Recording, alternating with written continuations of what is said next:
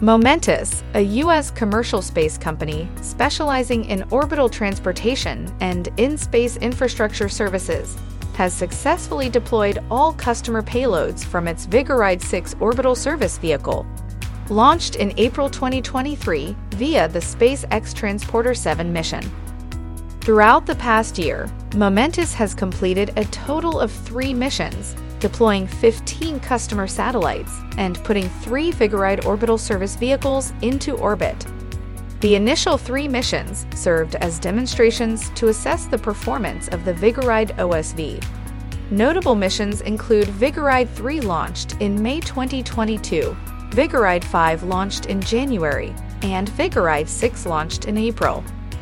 During the Vigoride-6 mission, Momentus also successfully deployed 2 CubeSats into low Earth orbit as part of the NASA Low-Latitude Ionosphere mission. The company's next flight is targeted for November 2023 aboard the SpaceX Transporter-9 mission. During this mission, Momentus will use a deployer to place 3 satellites into low Earth orbit. Momentus Vice President of Program Management Krishnan Anand stated, "One of the upcoming events that we are looking forward to conducting on the Vigoride-6 mission is a test of the tape spring solar array, a Momentus technology demonstration of a new kind of solar array."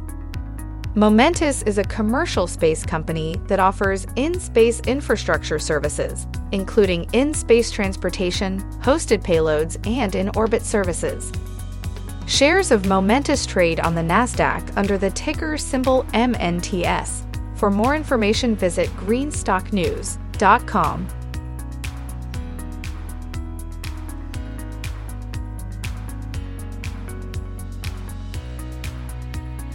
Thanks for watching Greenstock News. If you liked the video, please hit the like button.